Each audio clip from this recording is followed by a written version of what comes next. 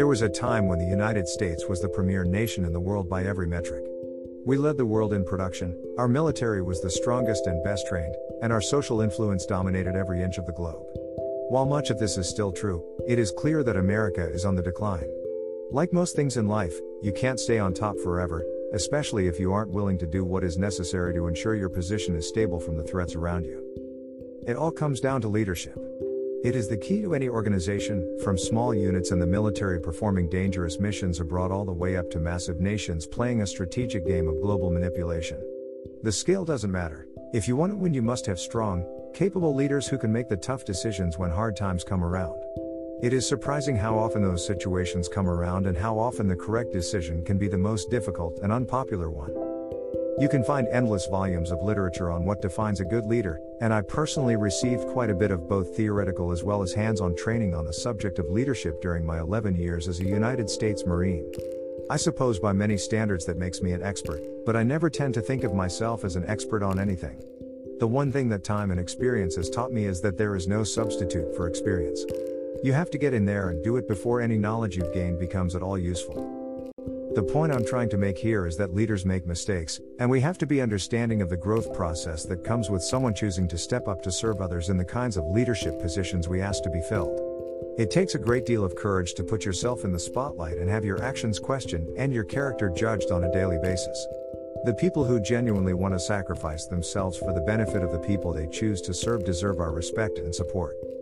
On the other hand, many people jump into leadership positions not for the benefit of others, but to advance their own agendas. The problem with these sorts of leaders is that they ignore rule number one of leadership: always lead from the front. You see, the only way people truly respect your authority is when you practice what you preach. Obviously, you can use fear to get people to do what you want, but that isn't leadership, it's coercion. True leaders are not hypocrites.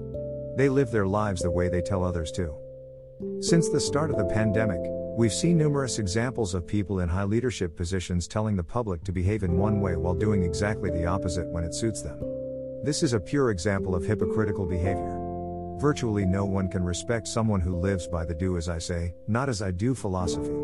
If you're going to put down rules for us to follow, you better well be following those rules yourself. Those who fail to follow their own rules don't deserve the mantle of leader.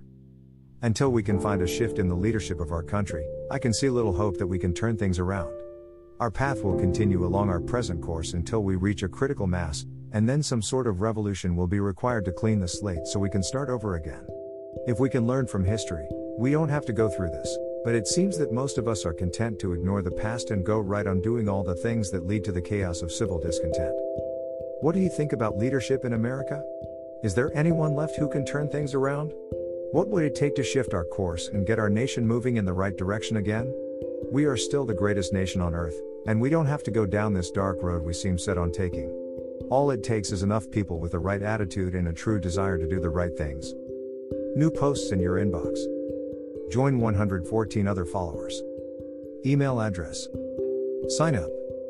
If you like this post and would like to support the blog, please visit the support page.